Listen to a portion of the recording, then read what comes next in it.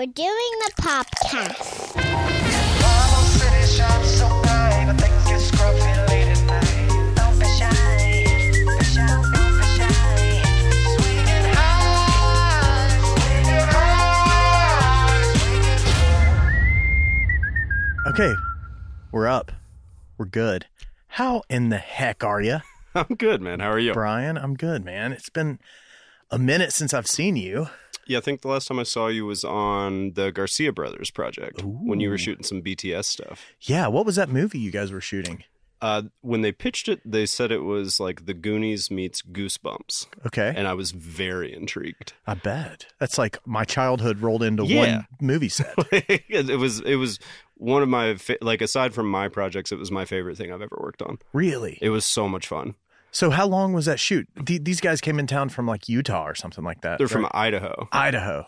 Right. I think it was 3 weeks or a month. They shoot it all in Knoxville? Mm-hmm. Why? Why'd they come here? I don't know. Yeah, but I'm glad that they did. I know. I met I met like the producers and everything from it. They look like some New York guys with glasses and like old money, kind of classic Hollywood stuff. And I'm like, where are you guys from? They're like, oh, we're all from Michigan. I'm like, what? This doesn't make any sense. Why? You guys are supposed to be from LA or New York. Like, what's going on here? It didn't compute for me. Michigan and Idaho. Yeah. What was the story about? It was about these kids who, they find a map and they go and find this treasure. Yeah. Kind of a situation. I don't want to spoil anything. I don't know what I'm allowed to talk about and what I'm not. Is it not out yet? Not yet. No. It was a couple brothers that were the director and the DP on it, and they were both really nice guys. They're like the sweetest humans that have ever lived. What are their names? Drew and oh God, I'm sorry. Oh no, you can edit this, right? Yeah. Sure. Jesus Christ, Drew and Nate. I'm the worst. Yeah. I'm sorry. I still talk to Drew pretty often. Nate, I don't talk to as much. I apologize, Nate. But one of them was kind of the story guy, and the other one was kind of the camera picture guy, right? Correct. Yeah. Drew was the DP, and then Nate was more about performance and keeping everybody honest about the story. Yeah. I remember talking to them while I was there, and I was only there for a day shooting behind the scenes stuff with everybody. And I just remember thinking, like, I wish everybody could see this side of the movie industry where it's not a bunch of assholes with egos running around throwing their assistant director across the room and telling them what to do. Like, these guys are human beings that are treating everybody awesome, and they're getting great stuff, and they're approachable. And it's just it made me realize that the new way of doing things is taking hold. Like the legacy mentality of I'm the director and everybody else is nothing, or I'm the DP and everybody else is just here to serve me. It seems like that mentality was nowhere to be found on that shoot, and it was so refreshing. Yes, not even a little. Like, those guys' egos they're very, very humble, and just they would listen to input from everybody, and it was just such a pleasure to work with them. That's truly awesome. How'd they find you? Lisa Lacey. Oh, yeah. I think she contracted me on that one. A producer that's been around here forever. Just a little bit. Yeah. And they seemed like they hired a good mix of crew from Knoxville, New York, Nashville. I mean, they hired a good amount of people from town. It wasn't like they flew everybody in. No, I think the majority of everybody on that shoot was from Knoxville. Yeah. A couple of Nashville kids. I think department heads might have come from New York or a couple different places. I remember the AD that I worked with. Oh, yeah. Genta was her name. Yep. She was a New York gal. Yep. Her and Tony Beef. The first. Yeah, they were from New York. You're right. Or Jersey. Yeah. Yeah. The Garden State. Do you work on a lot of movies? I did last year. I did 1, 2. I think I did 3 features last year. Wow. And so that was really fun. Is that been regular for you in the past, or is that kind of an exception to the kind of work that you've been doing? Oh, it was an exception. The Garcia Brothers movie was the first feature I'd ever worked on. Really? Mm-hmm. And just had such a good experience that I've heard horror stories about other ones from other people on crews, and that one was just a dream. And so I was like, yes, fuck yes, keep going. Oh, can I swear? Yeah, sure. Okay. So I did that one, and then I did another one called Roof. And those guys were all from LA. And then I worked on the Dolly Parton movie. Awesome. In the fall, and that was like the NBC Christmas special thing. Yeah, I heard that was really well received. I think so. I heard it was good to work on. Yeah, that one was really, really. Everybody was really sweet there too. And that shot almost exclusively at Dollywood, right? Yep. In then the winter. One of the hotels, I can't remember the name of it. Dreammore, I think. Yeah. Yeah. What was that like? Did you see Dolly and all that? I hadn't been starstruck really before. And I remember walking into the first day at work, I stepped into the set and it was Dolly Parton and Willie Nelson. And I just walked in, I was like, fuck me, why am I here? And then Willie's over there picking his guitar. Dolly's picking her guitar. They're just riffing and singing together. And I was like, holy fucking shit, what is happening? It's so great, man. That's fun. I don't know that I'm trying to think if I've been starstruck on set before. It's been little bits of it here and there, but I don't know that I've ever stepped in with a Dolly Parton before. I've shot with Peyton a bunch of times, and that's kind of crazy after he's NFL MVP and all that, and he commands the room. Yeah. But other stuff has been like nerdy things for me, like character actors. When I was living in LA, that I would walk on set and like Fred Willard's there or something like that, like somebody who, or like Gene Simmons, who was a judge on a competition show that I was working with, and I'm like, okay, this is some this is some shit. Like, yeah, but Fred Willard's fucking hilarious.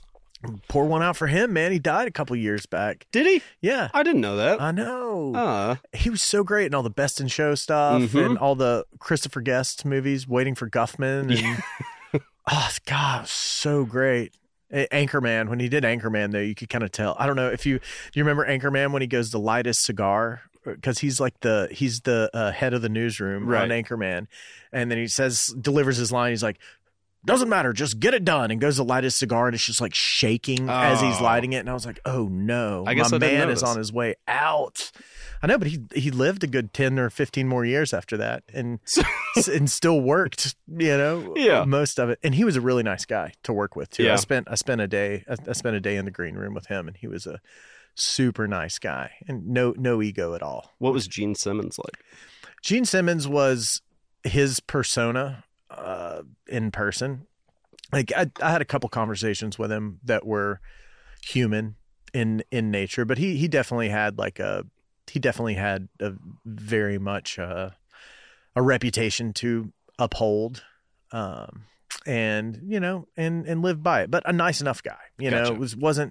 wasn't an asshole to everybody, which was good. His wife his happily unmarried wife of 22 years at the time, Shannon Tweed. Oh yeah, they have 2 kids together. She wasn't as nice as he was. We'll just say that. I feel okay saying that. Yeah, that's fair. But I worked with Chevy Chase too when I was in LA, and he was cool to work with. I mean, a lot of people have their Chevy Chase stories, and he knew that I was an upcoming aspiring actor at the time, and he was nice enough to run lines with me in his dressing room. I was just an extra on the shoot, and the director knew that I was getting into acting and that I wanted to go that route. And Chevy and I sat and ran lines for 30 minutes or so, but he was a decent human being to me. And then when we got out of there and got in the room, he put on the show, for everybody, which was fine. He smoked the hell out of some Marlboro Reds. I'll tell you that right Did now. he? Yeah. Okay. Yeah, I was smoking them with him. I couldn't hang, dude. I couldn't hang. Yeah, he came here for the Rifkin movie. Yeah. The Last Movie Star with Burt Reynolds, right? Yeah. Did you work on that one? I did not. No, Yeah. I wish I would have. They hired a bunch of people from out of town. Did they? Yeah, they hired a bunch of Nashville people to crew that up. I mean, there were a handful of guys like Matthew Rogers, I think, worked on it, and a few other people worked camera department. But I think a lot of their G&E was from Nashville and all that, and weren't pulling. I don't know. I think I was surprised to not see a lot more locals on it. What about The Roof? What was that movie? Roof was about 2 people who get stuck on top of a skyscraper during a blackout in LA. And one of them is pregnant.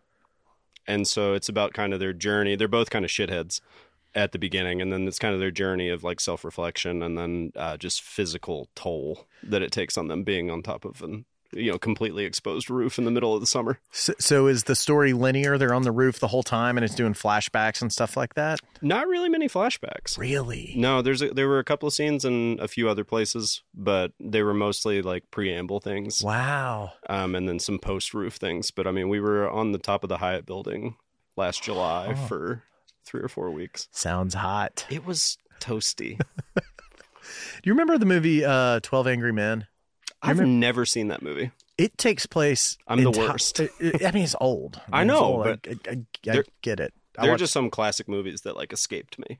Yeah, well, Well, that was a special one because I'm pretty sure the entire movie takes place all in a jury room, like a deliberation room. In that one room, they don't go anywhere else. No, the entire film takes place in that room. Is it captivating?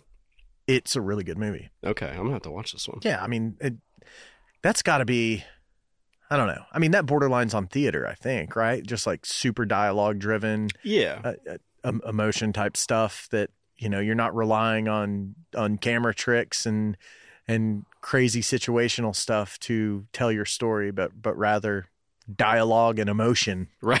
It's just got to be just such tremendous acting and just stay out of the fucking way. Yeah. It's like the good old days, man. It's when you had to be good at those fundamentals, right, to keep an audience. So I'm always really interested in people that work in our industry and people like you who have, made a good living doing it and raised a family in Knoxville, Tennessee, doing it.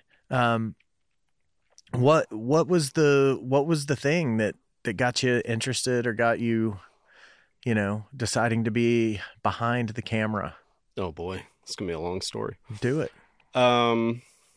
So I think I was 18 and I'd just come up to UT and a buddy and a friend of mine and we had dreams of moving to LA, working in the movie industry, and we were going to drop out of college, we're going to move back home, and we're going to go. What did you want to do in the movie industry? I wanted to direct. Okay. So he ended up going to Full Sail because he's a liar. Really? Yeah. He goes down to Full Sail, and then he's coming back, and he was like, "Hey, man, well, I'm from Memphis." So he was like, "Let's move back to Memphis. Let's live with our parents for like 6 months, a year, save up money, and then we'll go." Yeah. So he gets done with Full Sail. We moved back to Memphis, and then a week later, he got a call from Paramount, and he got a job. So doing what? So he left. He was like a low level, like producing, like associate producer or something like that. Is that what the route he wanted to go? Yes. Okay. So he was a producer type. You were a director type. Correctamundo. Okay. So he goes, and I did not. Okay. And where'd he go for Paramount? He ended up moving out to LA. I'm not sure all of the logistics of it, but he was like, "Hey man, I got a call from Paramount. I got to go." And I was like, "Yeah, get the fuck out of here. Yeah. I'll see you later." Yeah. You weren't ready. I didn't go. Yeah. I met my first wife, very short lived. Starter marriage. Did not work out. Yeah. It lasted about 6 months. And then Okay. I was like, fuck this, move back to Knoxville. And that was in Memphis That was when I was in Memphis. Okay. So I moved back to Knoxville and I was like, all right, I'm going to go back to school. I dropped out. And so I was going back to school and I saw some tiny little thing in the library that said like film studies meeting or something. So I go to the meeting and it was the first year that it was offered as a major. So I was like, fuck yeah. So I signed up for that. I started taking all the film classes, right? I met Paul Harrell, who's been a big inspiration of mine and just a tremendous filmmaker. If you haven't seen his stuff, please go watch it. So I'm doing all of that and I make a few short films, right? And I ended up, I went out with a friend of mine and I ended up at a bar with the right guy, right? And he ended up being the VP of Jupiter. I didn't know who he was at the time. I was actually doing a podcast and we were, it was me and Edwards. Chris Edwards? Me and Chris Edwards. And we would have 3 grown men watching Dawson's Creek. And then we would talk about it afterwards. Did you watch it on the podcast? We would watch it before and then we would do a podcast, like a kind of a wrap up. Well, like a companion episode. Yeah, it was like Gilmore Guys. I love it. It was a good time. Was that the name of the podcast? The name was I Don't Want to Wait. Okay. Because of the theme song, which Yes. doesn't come in until season 2. Really? Actually. Yeah. That show's really fucking weird. Yeah. If you, Didn't they make that one in Wilmington? I think, somewhere close. It was in North Carolina, right? Yeah. Yeah, somewhere around there. I don't know where. There was a creek, and Pacey lived there. That's all I know. That's all you got out of all those episodes? Is that the theme song didn't come in until season 2 and it was near a creek? That's right. Yeah. Okay. And Dawson's dad taught him how to kiss using a mannequin. Okay. It's weird, man. Yeah. Huge show. Oh, yeah. WB or something. It was on the WB. Yeah. Was that Vanderbeek? Yeah.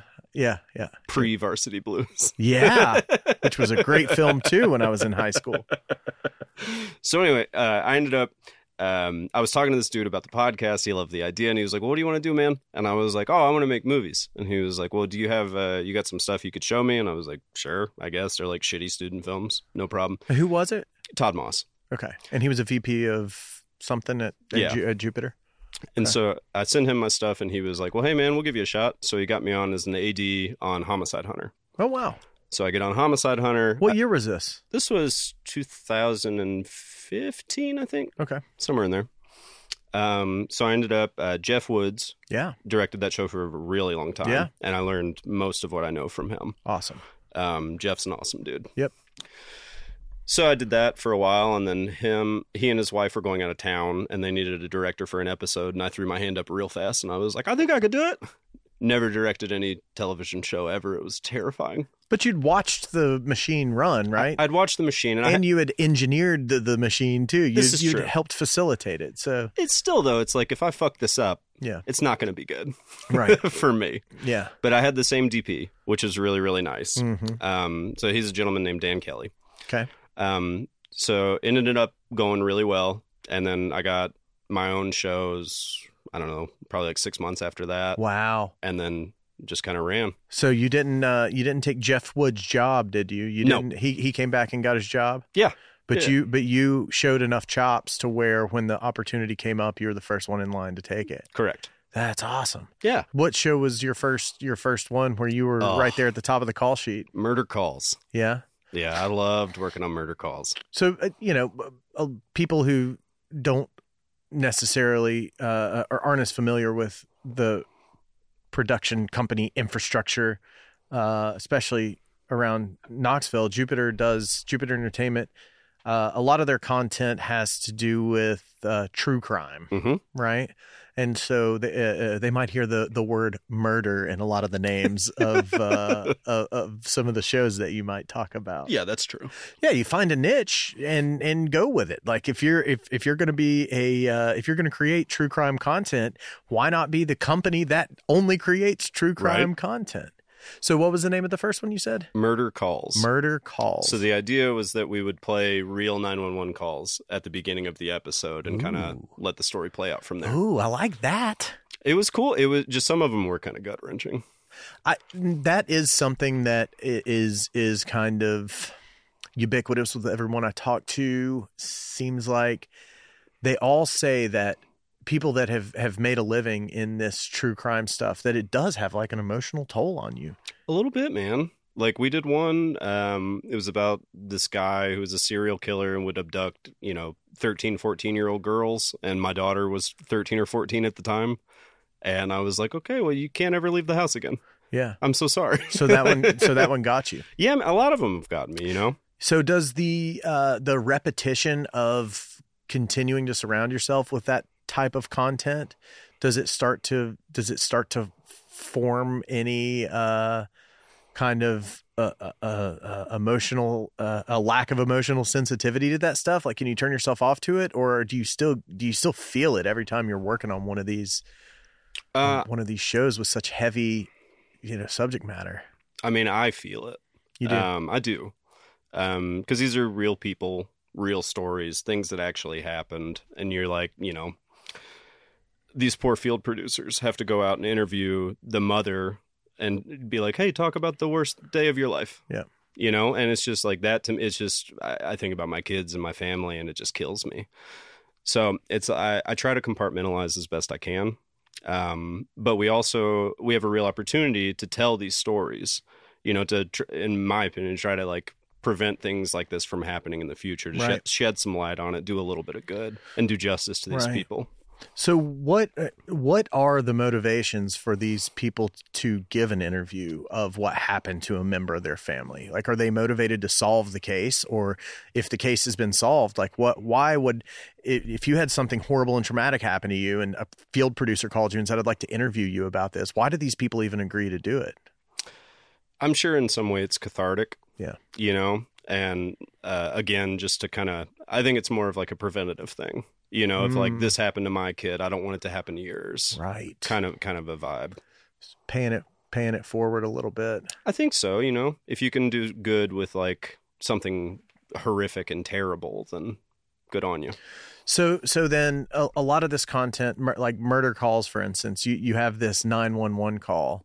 And then as far as like the mechanics of how the show is cut and how it's presented, is there interview stuff that is that in there that propels the story? Yep.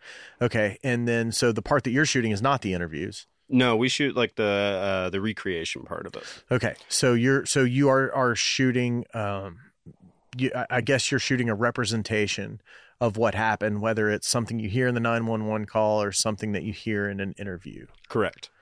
That's fun. That's movie making. Yeah, for sure. I mean, it's I listened to the show with Chad when he was on, and it's you're getting in your reps, right? Yeah. So each week we have an hour-long, movie to make. Yeah, Chad Cunningham said that he was getting his 10,000 hours. Yeah. And I mean, I don't think that was to disparage the work, because he's very passionate about the work that he's doing, but it is a great way to use all of your filmmaking tools in a real way. That is your job. You're not in film school anymore. Like, you're actually getting to go out there and utilize these filmmaking tools and these filmmaking practices in a real way, even though it might not go on the big screen. No, absolutely. And it's just to me, we do the most beautiful work that we can possibly do, under a lot of these are like quick turnaround things. So you don't have as much time as you would have on like a feature and that sort of thing. So it really makes you think on your feet, and it makes you adapt to certain situations, which I think is just the most beneficial thing in filmmaking is adaptation and anticipation. Yeah. I told somebody that the other day. I was like, I forget what it was. It was like, we shoot this stuff for free for our clients. It's the problem solving that they're paying for. Right. Because that's the hardest. It seems like that's the hardest part of it. That's when the wheels are really, really turning, when you've got to come up with a solution for something, whether it's a way to tell a story or a way to visually represent something that there's not a playbook for, and it's up to you, and there's nobody to ask if it's right or not. Yep. Another thing that Chad mentioned, and I think I asked him about, was when you're dealing with this kind of subject matter and true crime, it seems like a lot of crime happens at night. So if you're recreating this stuff, you have to shoot it at night. So assuming that you've had to do a lot of night shooting and call times are 5 p.m. and you're getting home at 5 a.m, what kind of toll does that take on a man's mind and body? Oh God. Well, I'm 37 now. And it just gets worse and worse. It's like everything else in our lives. It gets harder. It's just, like if you're going to watch the sun come up when you get off work, like it's the worst, man. Yeah. You're just on the side of a highway, just like, oh, I'd kill someone to go to sleep, please. Yeah. Do people get tired towards the end of days? Of course. Yeah, man. I mean, we do 10s. So it's not that's civilized. Yeah, it's nothing. It's not that crazy. But when your 10 ends at 6 a.m., it's like you're. I mean, for me, I've got kids, so like my schedule's fucked up for like 3 days. Yeah, yeah. Unless you're doing that every day, like you can't. It's not worth tilting your schedule and getting in that mindset. No, it's like you're just gonna stay up the whole next day and hang out and be a zombie for a little while and go to sleep at like 7 p.m. Yeah. Yeah. So it's too bad it's not like the 1980s and the music video days that you used to hear about in Nashville, where they're, everybody's so cooked up just to stay awake. They're shooting 18-hour days. I think we work with people a little smarter than that now. That's right. I'd like to think so. Anyway. Yeah, I think, after 8 or 9, you're going to start things are going to start Hours? Things are going to start wavering Yeah. a little bit. Like even 10, like 12's on like the features and whatnot. Like by hour 11, everybody's tired. Is that whether you shoot normal hours or not, or is that just if you shoot? I think so. Those are long ass days. Yeah. Especially like our industry is fairly intensive. And so I think if you're doing anything for that long, it's going to take a toll on you anyway. But like, especially like grips and Yeah. gaffers, they're just lugging shit around all day. It's like, it's got to make you so beat. And not to say that everyone is like this in our industry, in our field, but it seems to me like we work with people who just don't phone it in. Like in even if you're at the end of a 10-hour day, like they're given A+ effort even then. And it always surprises me because,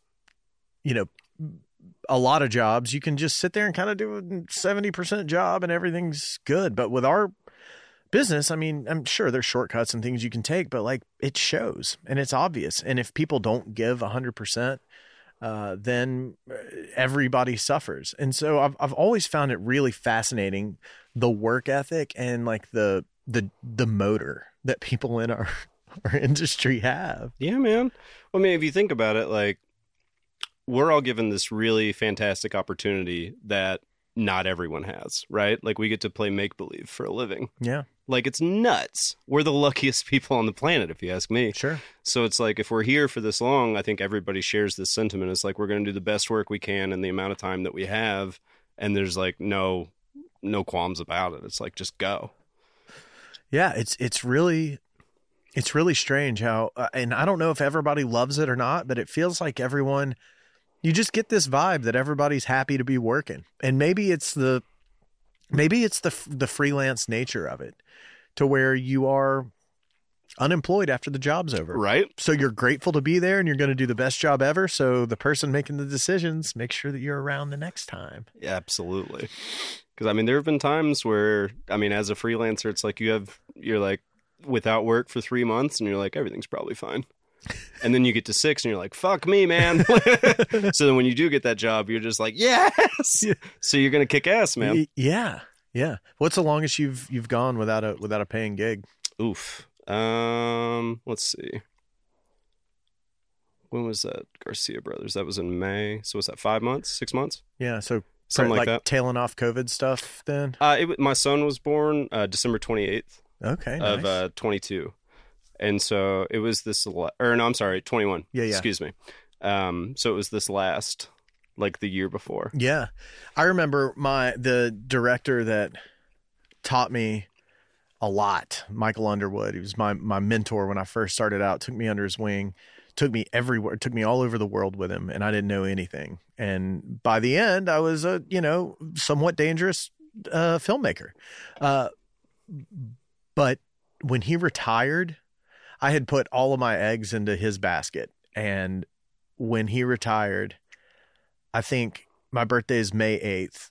So from the beginning of the year until, my birthday, I think I had 4 paying days of work. Oh, wow.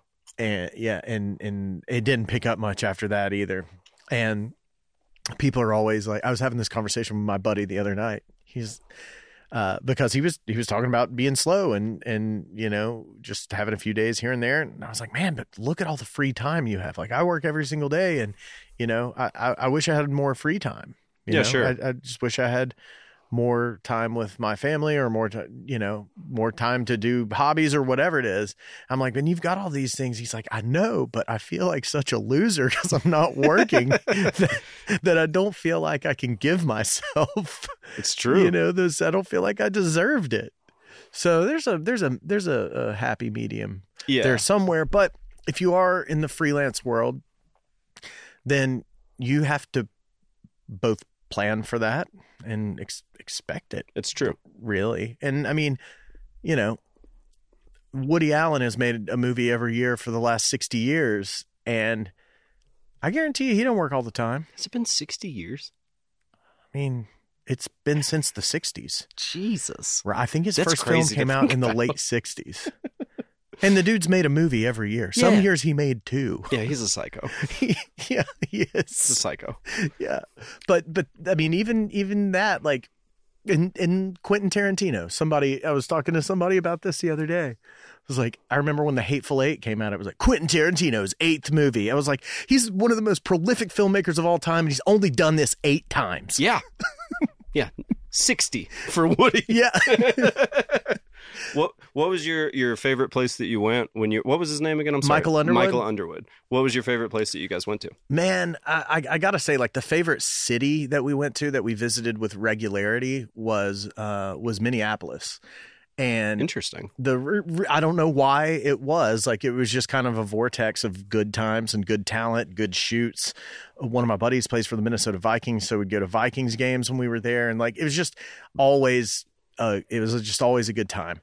But I think the favorite city or favorite place that I went to that I'd never been to before was probably Budapest. We went there. He took me to Europe a few times for some shoots. Hell yeah. And we went to Budapest once and shot some stuff for a project there.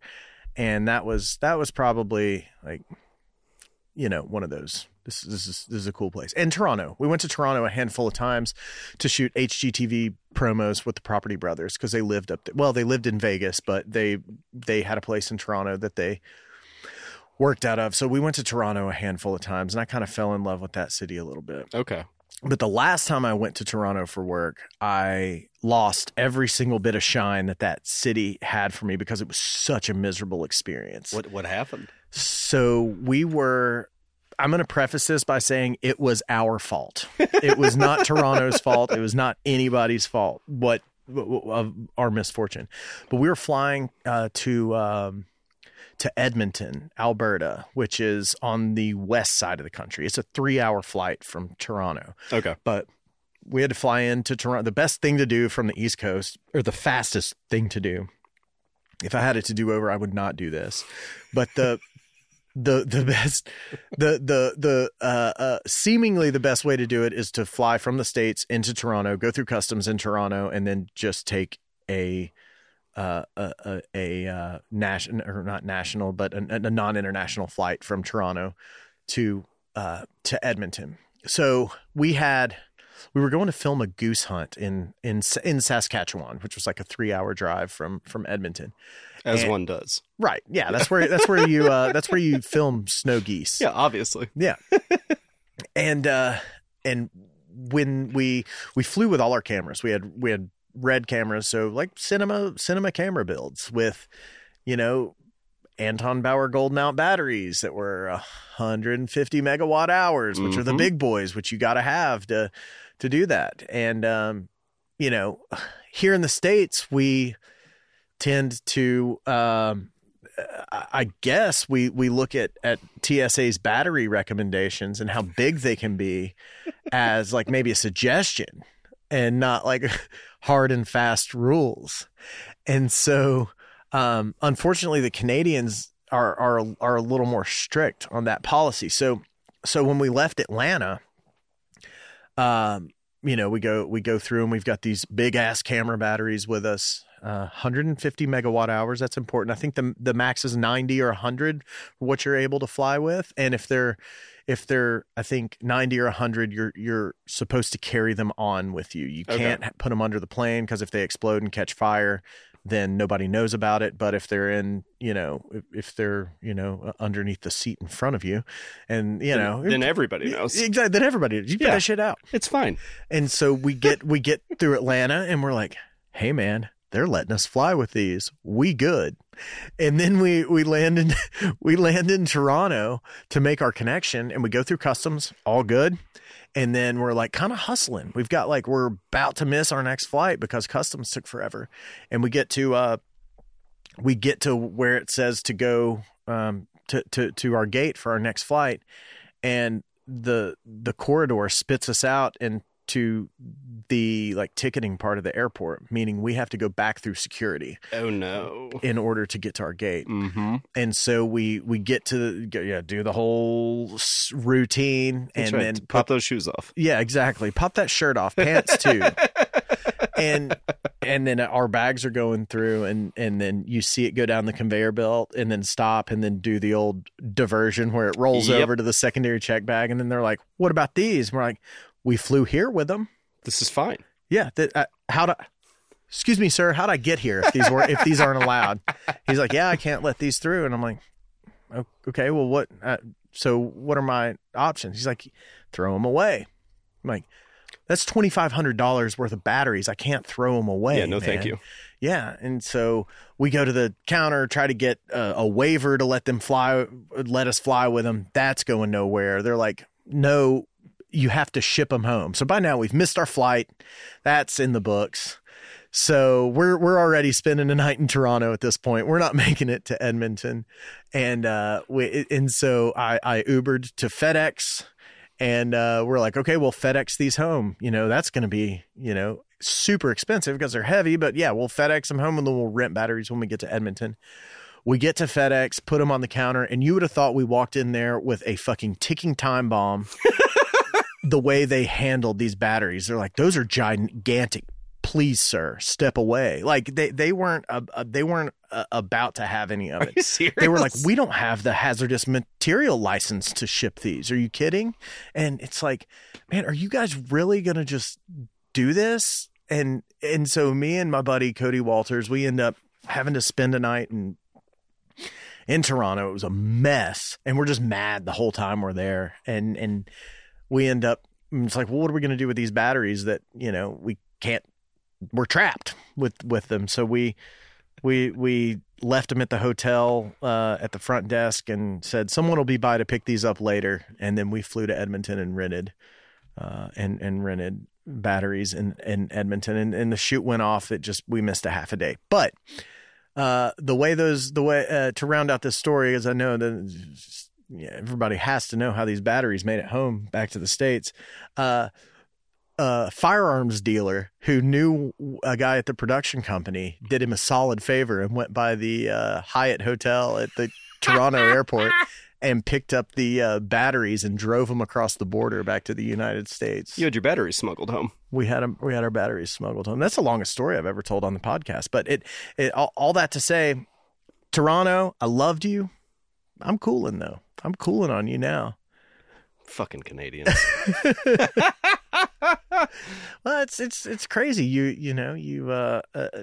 I guess relations had changed. International relations and air safety had changed a little bit since I'd been there last too. So they're pretty strict about that stuff. No, like I was with. Do you know Damien Young? Yeah. Okay, so me and Damien and Chapman were on the shoot, and we'd gone to Edinburgh, and then we flew into Mumbai. Oh wow! Right. So yeah. We're in Mumbai. And what country is that in? That's in India. India. So, I'm sorry. No, so we also went to Nepal. Okay. And then we came back from Nepal. And when we came back, we were going to get on another flight to leave. And they had Reds with them.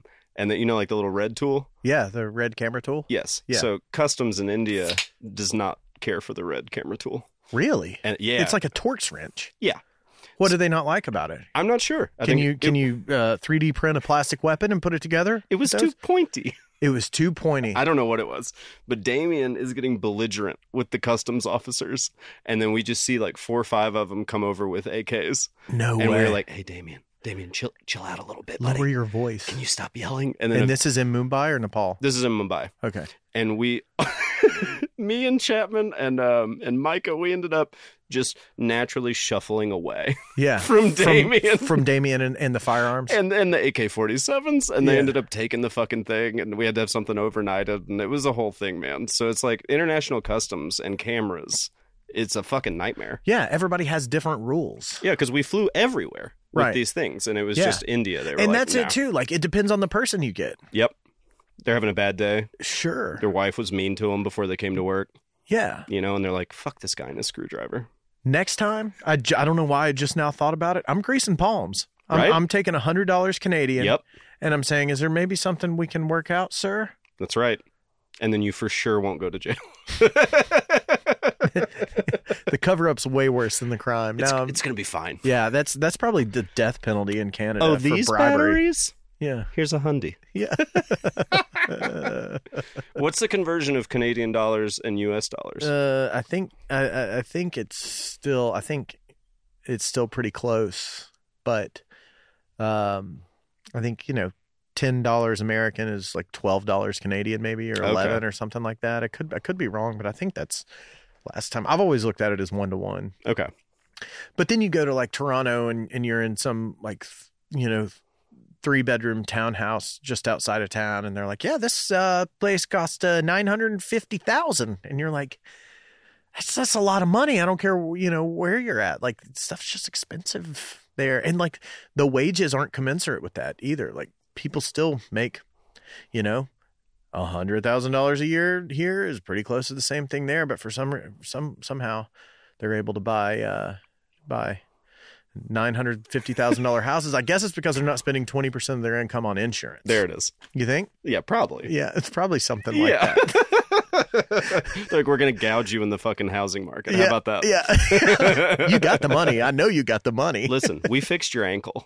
All right? Make with the mortgage. So did you say that you are from Memphis? I was born in Hollywood, Florida. It's Okay. like just outside of Miami. Yeah. But we left, the year was 1987. The 1900s. You were And 2 years old? I was 2 years old, and cocaine was everywhere. Oh, yeah. And so my parents were like, let's get out of here. Let's go somewhere safer, like Memphis, the murder and rape capital of the world. Yeah. They're turning it into crack rock there. It's going to be great. Just in 20 years, they're going to make the pyramid into a Bass Pro Shop. Just you wait and see. Is that really why they left Miami? It was too dangerous? Or Yeah. Hollywood? Really? Yeah, well, both of my parents worked for the airlines. They worked for Northwest Airlines. And so the hubs were in Memphis, Detroit, and Minneapolis. Yep. And they picked Memphis. Wow. Yeah. I'm glad they did, though. Because I've been to Minneapolis. I do not share your sentiment. Really? No. Was it cold when you went? It was very cold. Yeah. It was and they do that thing where they blow the hot air at you before you walk out of the door. Oh, it just makes it worse. And then you go outside and it's frigid. Yeah, that's a hardy bunch that lives up there. Yeah. It really is. Okay, so your parents worked for the airlines? Mhm. And both of them? They did at the time, yeah. Is your dad a pilot? No, my dad was a baggage thrower. Oh, cool. He was one of those guys. That bastard. I know. God. He's told me stories though about like they unionized and they would like not like a manager, and so they would just take one bag at a time and take so long, and then finally like the reps would show up and they would be like, "What do you want?" And they're like, "That guy gone," Wow. and then kick him out. So they would just leverage. Yeah. Yep, that's the unions for Ugh. you. They're a necessary evil, but they I like wield a a lot union. of power. Yeah, You do? I like a union. Yeah, I'm kind of ambivalent on the whole thing. I Yeah. think when they're necessary, they are great tools. And Yeah. I think when they are exploited like anything else, that they're impediments to Sure. to efficiency. Well, yeah, sure. And I think that the power they can wield, as long as it's not taken advantage of, I think it's great, because they exist for a reason. They exist because workers can be mistreated. Yes. And there's nothing in place other than the law to keep people safe, working, in safe working conditions, working humane hours and all that. And that's when unions are great to come in. Now, when I go to the Javits Center in New York to set up a trade show, and I've got to radio in to get an extension cord instead of using the one I've got in my suitcase. Yeah, that part. Yeah. And then that guy, I'm like, oh, can I get a power strip too? He's like, oh no, you got to talk to the guy in the power strip union. The power strip union's the 413. I'm in the 652, man. I can't help you. My hands are tied. Exactly. That's when it becomes too much for me. Yeah, okay, I'm with you there. Yeah. Like, just give me can I just pick up the fucking extension cord? Yeah. What are we doing? Yeah. Can I ask, are you in the union? No. You're not. That's the 600, right? The Yeah. camera union. Is that the one you'd be in, or would you be DGA? I would probably opt for the DGA. Yeah. Yeah, my camera work isn't as extensive as my directing work. Gotcha. Yeah, I didn't know what the best route to go was. I almost had to join the union in order to be on a shoot one time that I was first AC on, and the opportunity didn't come up, but the show almost flipped while I was on it, and it ended up canceling. The shoot didn't happen, but I would have done it. The dream is to get on a shoot that flips. Yeah, that's the way to do it. Right? Ugh, My buddy it would just be the best. Josh Lowry, he's been on the podcast before. He's the lead editor on The Amazing Race now. And he's from Knoxville, but he was on a show that flipped. He did non-union work for years in LA, non-union edit work. And then he went to the union office and took all his paperwork, and they're like, all right, congratulations, Mr. Lowry. You're now a proud member of the editors union, whatever the number is. And they're like, that'll be $6,548. And he's like, sir, the show that I'm on actually flipped. And he's like, click, click, click, click, click, click, click, type, type, type, type. That'll be $100, Mr. Lowry. That's better. Yeah. He's like, cool. I'm in. And he's been in the, the editors union in LA and gotten hella good work for years and years. No, the DGA is crazy. I don't say hella good anything. I don't know why. You can say hella. You can pull off hella. Yeah. Look at you. I don't know. Yeah. For sure. I don't know, man. I don't know. Listen, with a face like that. Hey, thanks. You can say anything. So the Memphis thing. So the parents were like, oh, yes. Our Hollywood, Florida is too dangerous. Well, Memphis sounds better. It's in Tennessee. You get to Memphis during probably during the crack epidemic, 80s, 90s, and all that. Mm-hmm. And Memphis can be a rough place. Can be. Yeah, sure. I happen to like Memphis, and every time I go there, I like it a little bit more. When I decided to move the first time, I still loved it. And then when I dropped out of school, I dropped out of school a couple of times. That's all right. But when I dropped out the first time, I did not love it when I went back. But so you're how old at that point? 20? Yeah, somewhere, okay. Or no, yeah, 21, 22, somewhere in there. I didn't love it, and it was just like, this town is bullshit. I need to go somewhere else. Whatever, just running. But now every time I go back, I have like really good memories, and like I enjoy. My brother still lives there, so I get to go visit him, which I'm sure is part of it. I've been to Memphis probably more in the last couple of years than I had been in the years before that, and cumulatively, and. I was there shooting something with Shane Hunter, and before we went, he's like, have you ever shot in Memphis? And I was like, man, I'm trying to think. I don't think I have. I think I've just visited here before. And he was like, man, it's a really photogenic city. Yes. And once I started looking around and looking at it in a way that, I'm about to photograph this or cinematograph this, it was like, man, this is actually a really beautiful city, and tons of history, tons of culture. One of my best friends that I met when I was he's still one of my best friends that I met when I was in school at UT is from Memphis, and so he is just kind of this like microcosm of Memphis for me. And he's like went to public schools there, so man, just chip on his shoulder. That's right. Like, he gets instant street cred. He does get instant street cred. You don't fuck with people from Memphis. You don't. No, because we might stab you. Right. He might. And I love him. He's one of my best friends in the world. If you cross him. But like being around him when we were 18 or so, we go home and visit his parents or whatever, like, and being in the city of Memphis with a local, someone that grew up there, visiting his friends, going to shows with him, like living his life with him was totally different than what I experienced growing up in West Knoxville, 400 miles away in the same state. Yep. It's like, it's crazy the two different kind of upbringings that we had and fairly similar socioeconomic standing. Like, it's just the geography was different. Yep. And we're both middle-class white kids, growing up in the state of Tennessee, but our upbringings and the culture that stuck with us and that we carried out was just couldn't have been more different, it seems like. And I mean, I learned a lot from him. I'm a more cultured person because of him. I'll understand more about people because of him. And I've always I've kind of talked shit about Memphis on this podcast before, and Shame on you. I know. And I am down to eat a little bit of crow because I have had, like, when I look back at my relationship with Memphis over the last 20 years, and I look at the recent experiences that I've had in Memphis, like, it's kind of growing on me a little bit. Now, you can still have Atlanta. Atlanta can get out of here. I'm not about it. Atlanta? I do not love Atlanta. I don't either. But Memphis is growing on me. I used to say Memphis, Atlanta, you can have both of them. I don't care. But now Memphis is growing on me. Well, good. Yeah. No, Memphis is fun, man. And I think the thing I miss the most about Memphis is the food. Yeah. Like, it's hard to find like good soul food here. Yeah. And the barbecue, in my opinion, better in Memphis. oh my God. Yeah. Like, it's not even fucking close. Are you a Central barbecue guy?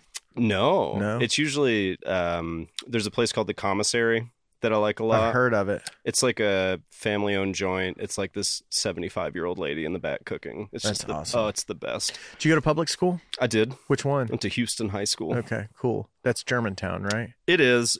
So my parents, Because it sounds kind of bougie. I'm not happy about it. I went to Cordova Middle. Okay. And Cordova Middle was like the first year that it was open ever, right? So I lived in Cordova. I didn't live in Germantown. Okay. Cordova was more lower class than Germantown was, right? So I was used to a certain way of things. Mhm. And then when I went to high school, we moved, I think the year before I went to high school, and for that reason, because it was a better school. And all the kids there, like, they would be driving brand new cars when they came, and they all live in, these ridiculous houses. And it was not what I was used to Right. at all. So I got made fun of a lot for not having all the Abercrombie and Fitch things. I was an Yeah. old Navy kid, man. Yeah, there's a lot worse things to be made fun of for. Oh, for sure. I'd probably still wear Old Navy now. I love Old Navy. Yeah. Like, you can't get bargains like that. Where's Abercrombie and Fitch, Houston High School? tell me where they're at right now. So that's interesting to grow up as kind of like what is seen as almost a have-not in the midst of a bunch of, I don't know. Oh, for sure, man. Well-to-do kids. We weren't like poor, Right. right? But like I shared But your friends thought you were because you wore Old absolutely. Navy. I shared a car with my mom. Yeah. Like, it was Yeah.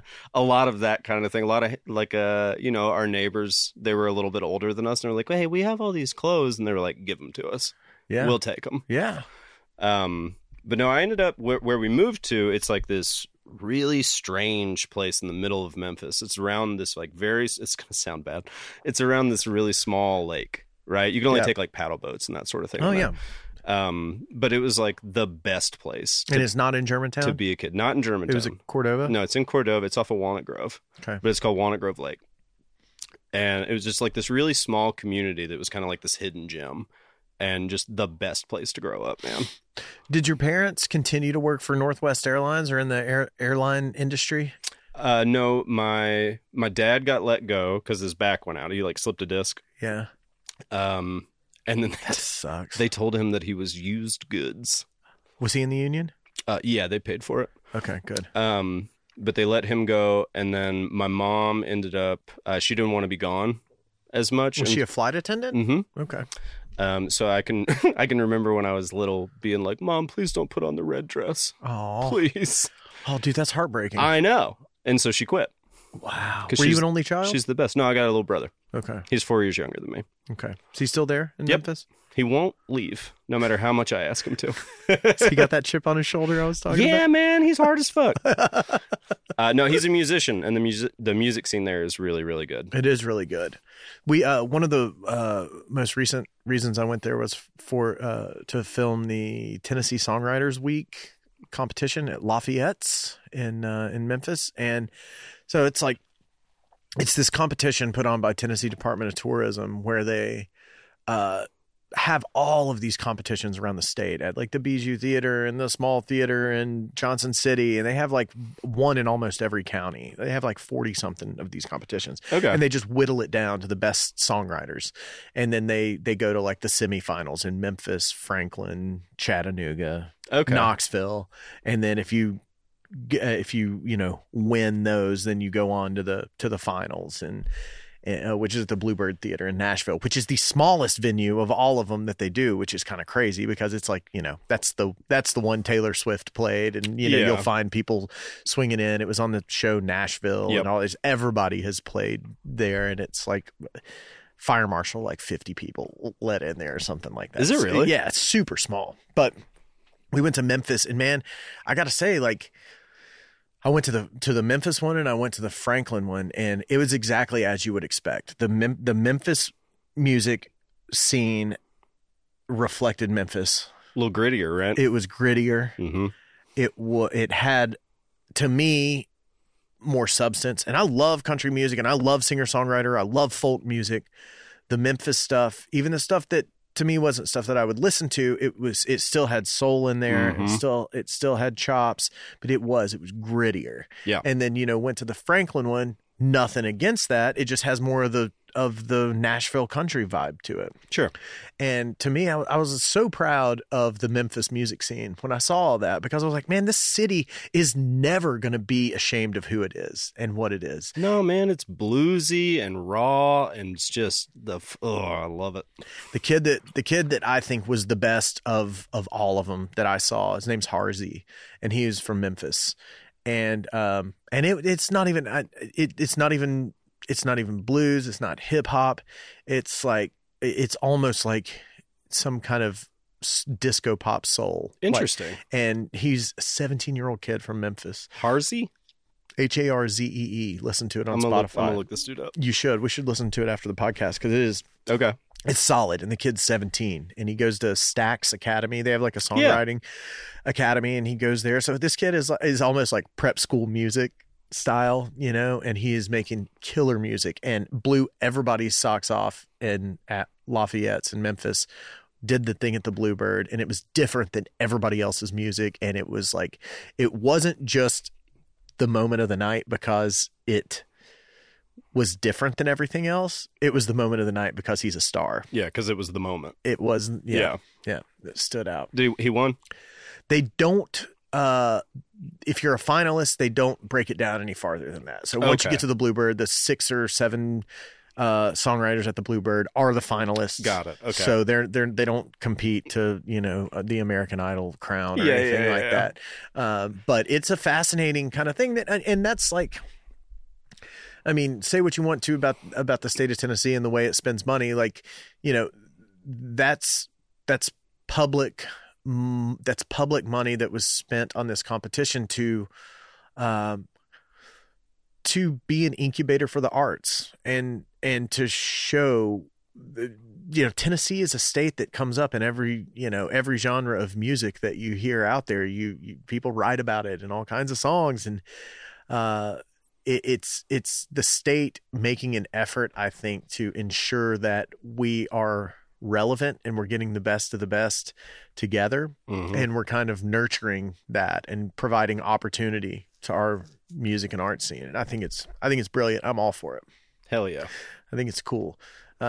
So mom quits putting on the red dress, right? That's right. She became a waitress at a place called Folks Folly. Okay. Where's that? It's in Memphis. It's like I can't remember what road it's on, but it's like a fancy steakhouse. What'd your dad do after he quit tossing bags? Oh, a number of things. Yeah. But he went back to work. It's not like it's not like he drew disability and just sat at home the whole time. No, he worked for UniFirst for a little while. I'm trying to remember.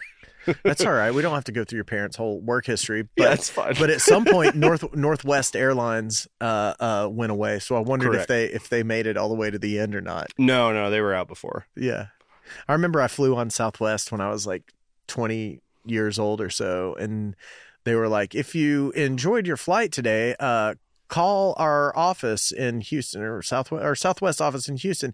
And if you had a problem with our flight, please reach out to our northern headquarters at Northwest Airlines in Minneapolis."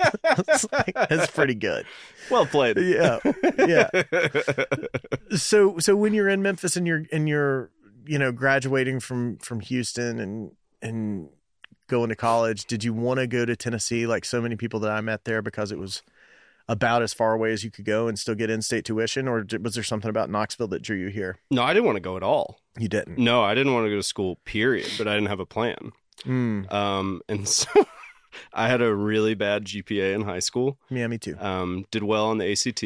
Me too. And my mother applied for me to UT. Yeah. And then she, I think, called them every day for like a month or two. Like the admissions office? Yeah, and badgered them into submission. And then they let me in. That's great. So she did that, and then I came up here, and you're saying, like, totally different culture. Ended up falling in love with the place. Like, really? I love Knoxville so much.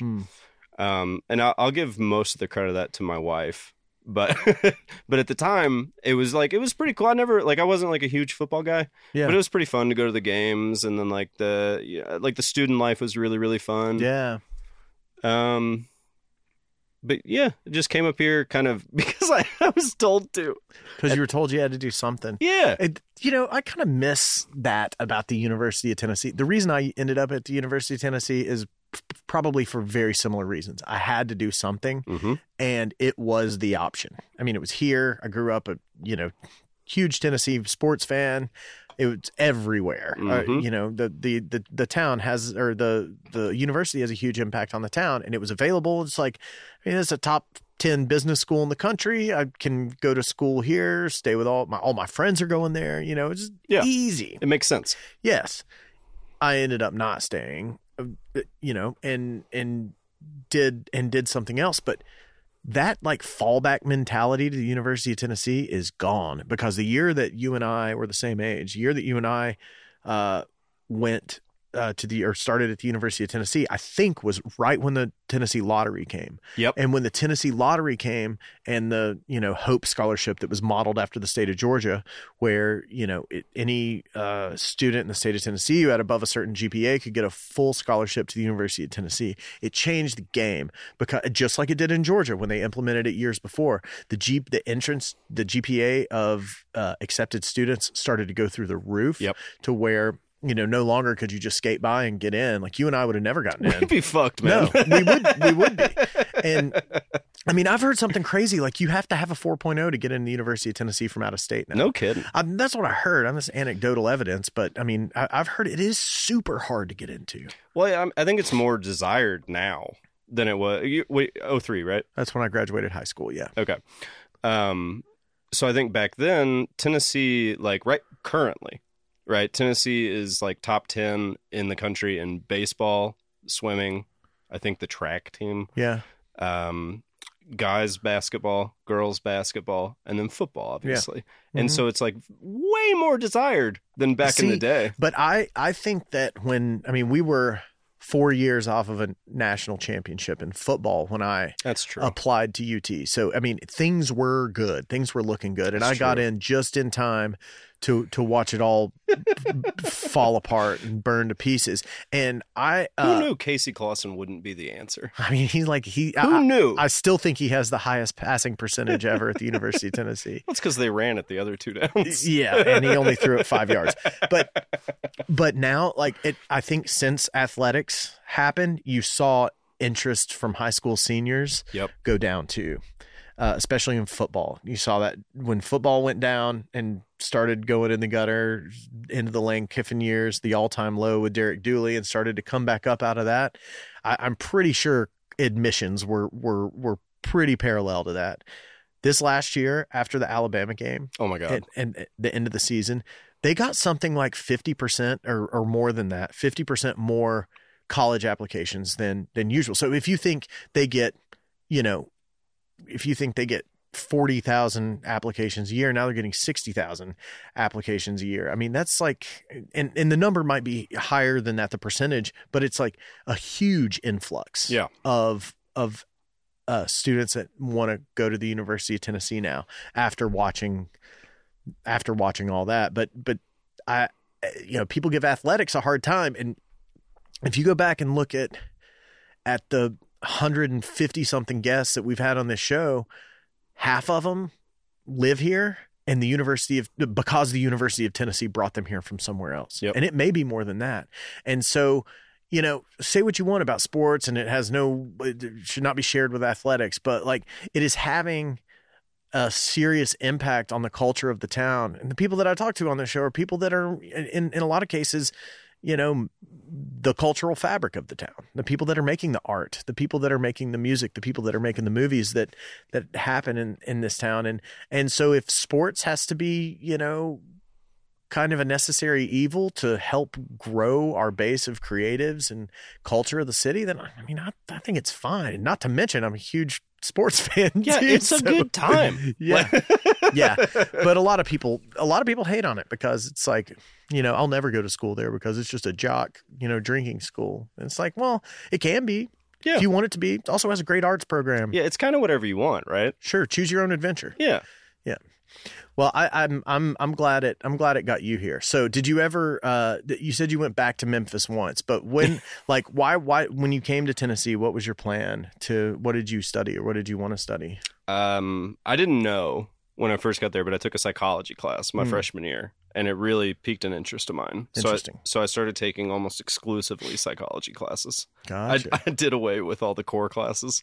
Yeah. And so I just psychology. Wow. And before you ever even got the prereqs, or not the prereqs, but like the base, like Yes. English and math and all that, you just had like a nerdy interest in the brain? Yeah. And how it works? I wanted to be a doctor, Okay. I thought, and wanted to be a psychiatrist. Yeah. And then found out you had to go to med school Yeah. and you were like in charge of people's lives. Mm-hmm. And that's too much for me. Hmm. I can't do it. I couldn't handle that. So I dropped out that time. And then I went to school in Memphis. How long had you been at UT when you? Probably like 3 years. So, Oh, wow. 2 years, 3 years. Okay. I'm not sure. I was bartending at the time, and it's all a little fuzzy. Yeah. But But the psychology thing just wasn't working out. no, I'm still fascinated by Right. the brain and why people do what they do. You just and- didn't want to do the medical route. No, I didn't want to be in charge of people's lives. Like There's a that's lot of responsibility. it's to too it. much responsibility for me. I want to play make believe. That sounds more my bag. Yeah, it is. It is very real. Yeah, like I saw somebody die and I couldn't handle it, and I was just like in class. no. It was like I saw a lady have a heart attack, and she just kind of fell out and started foaming at the mouth. Where? I was playing basketball at a friend's house, and it was like a neighbor who wandered over, and she was talking about Christmas lights, and it was like June, and so we thought something was up, and then she just kind of fell out. Oh no. And my buddy's dad came running out and tried to do CPR, and it just fucked me up. And I was like, no, thank you. Did you watch the whole thing go down? Yeah. Yeah, it was a lot. That is frightening, man. Yeah. How old was she? I mean, she's probably, I don't know, 60s, 70s. Yeah, but too young to be Somewhere in there. Yeah, for falling sure. out. It was just like, here she is talking to us, and then boom. So she came. Did you know this lady? Nope. You'd never seen her before. Nope. Did the guy that lived there? Had he ever seen her before? I don't know. I didn't ask. I think Okay. we were all just kind of freaked out and just. Were you freaked out when she came over and started talking about Christmas lights in the middle of summer, or were you Yeah. just like, this person's a little nut? We thought she was kind of nuts. You know, we Yeah. were kind of like laughing it off a little bit, and then it got very real very fast. Ugh. And it was too much. And like I saw him giving CPR, and I was like, I can't. Like I can't be near that position. What was that like? What was it like to be watching this happen? What were you feeling in your brain? Like, were you thinking, surely this is going to turn out better than I think it is, or were you just like, this is a real moment and I have no control over it? Like, what? Oof. I can't imagine. It was terror and panic and hoping for the best, you know. And my buddy's dad got over there, and when he was doing compressions, like I was like, okay, maybe it'll be okay, but it for sure wasn't, you know. And Did you feel helpless? a little bit? Yeah. Just life got very real in that moment. You know what I mean? Wow. Like mortality and. Did it change you kind of for forever I as a think so. person, or is Yeah. it just something that happened to you? No, I don't think it's just something that happened. I think it fucked me up a little bit, Really? and yeah, I think so. Dude, that is wild. It was pretty heavy. I've never seen anybody die. I've seen a dead body after they died, but I've never seen that. It's terrible. Don't. Yeah, I'm sure.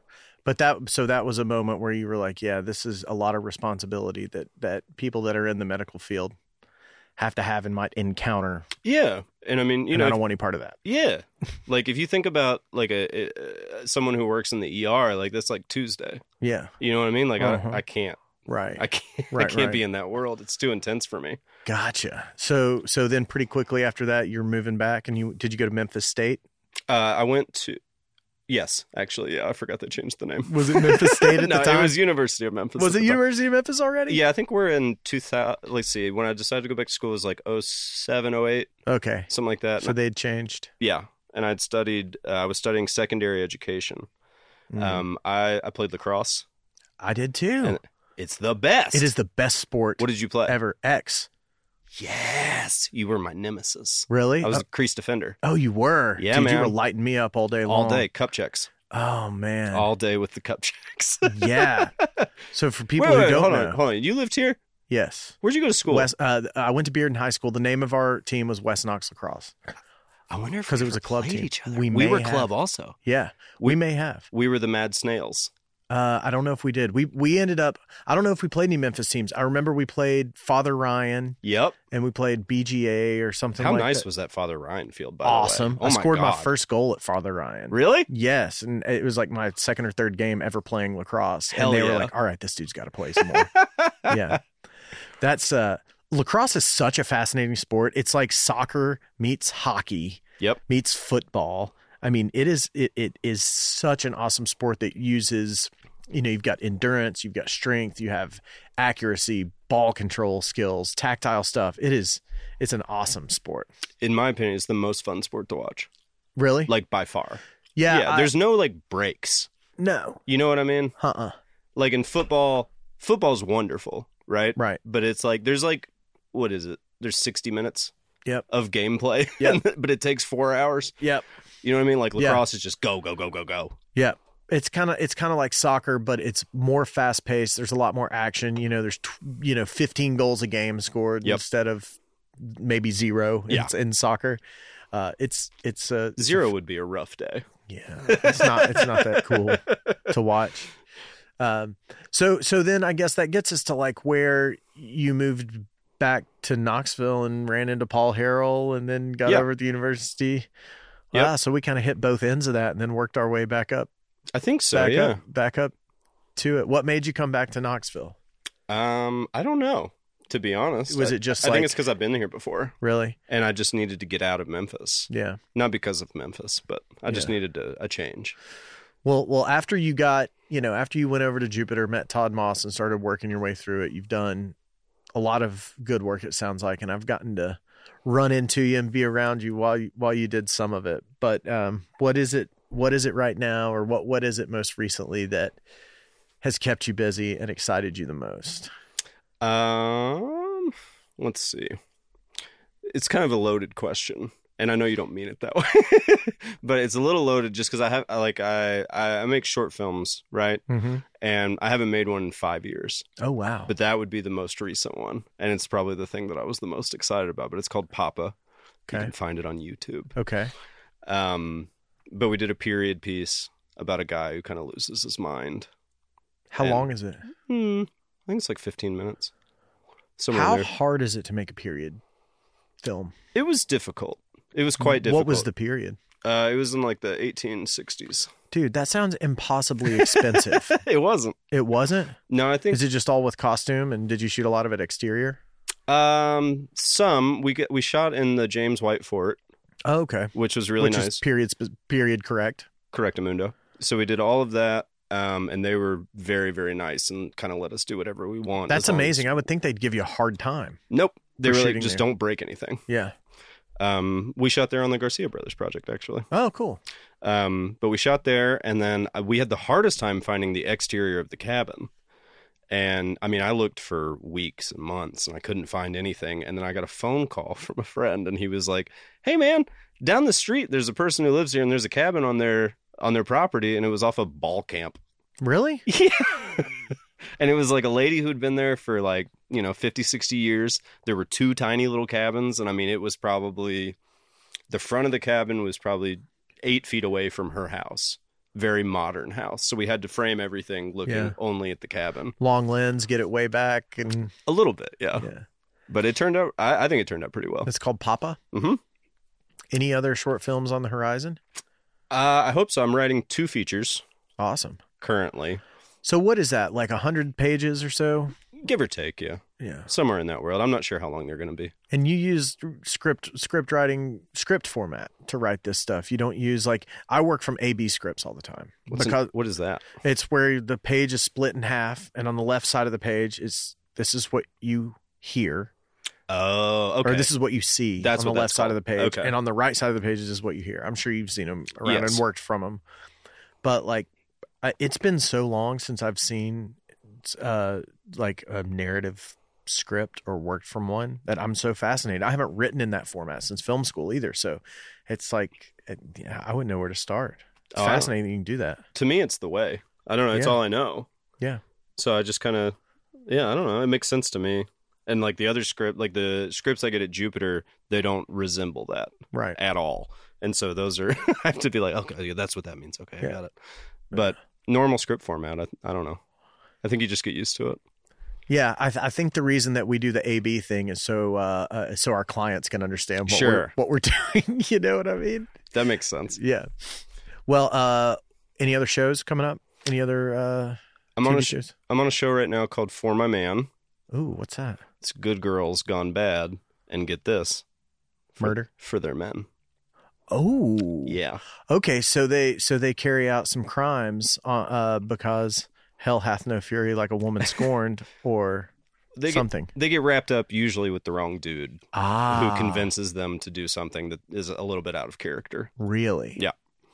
Dude, that sounds kind of, all these concepts sound like, I hear them like a 911 call, and then all of a sudden you're in the throes of a crime. Like, that sounds this idea sounds fascinating too. It's absolutely fascinating. It seems like they're coming up, like, it seems like the kind of format of how the shows are carried out, some is seemingly somewhat formulaic, but these ideas continue to change, and like they must be limitless. It seems like. I think so. I mean, there's a lot of stories, of girls who got themselves into a sticky situation. But how many they picked the TV wrong series have been? How many TV series have been made about them? Probably not that many. Yeah. So I mean, they found a motif and they're That's digging true. into it. That's true. It's pretty cool. Well, I'm super excited for you, man. I'm you and I have been on the periphery, and we rub elbows every now and then when we see each other, but it's cool to kind of get a catch up and to get the whole story. Yeah, man. It's always so good to see you. You make me smile every time I see you. Same, I don't know what it is. Same with you, man. I love people who bring you up instead of bring you down, man. And you're one of those people. Oh, thanks, man. Yeah. Well, anything else? We miss anything? I don't think so. Yeah. I think that's just about it. Cool. Well, let's do it again sometime. And I'm very excited for you and the work and the future you've got coming up. And congratulations. Oh, thanks, bud. Well, congratulations to you. Thank you. We'll see you real soon. Yeah, man. Take care, buddy. See ya.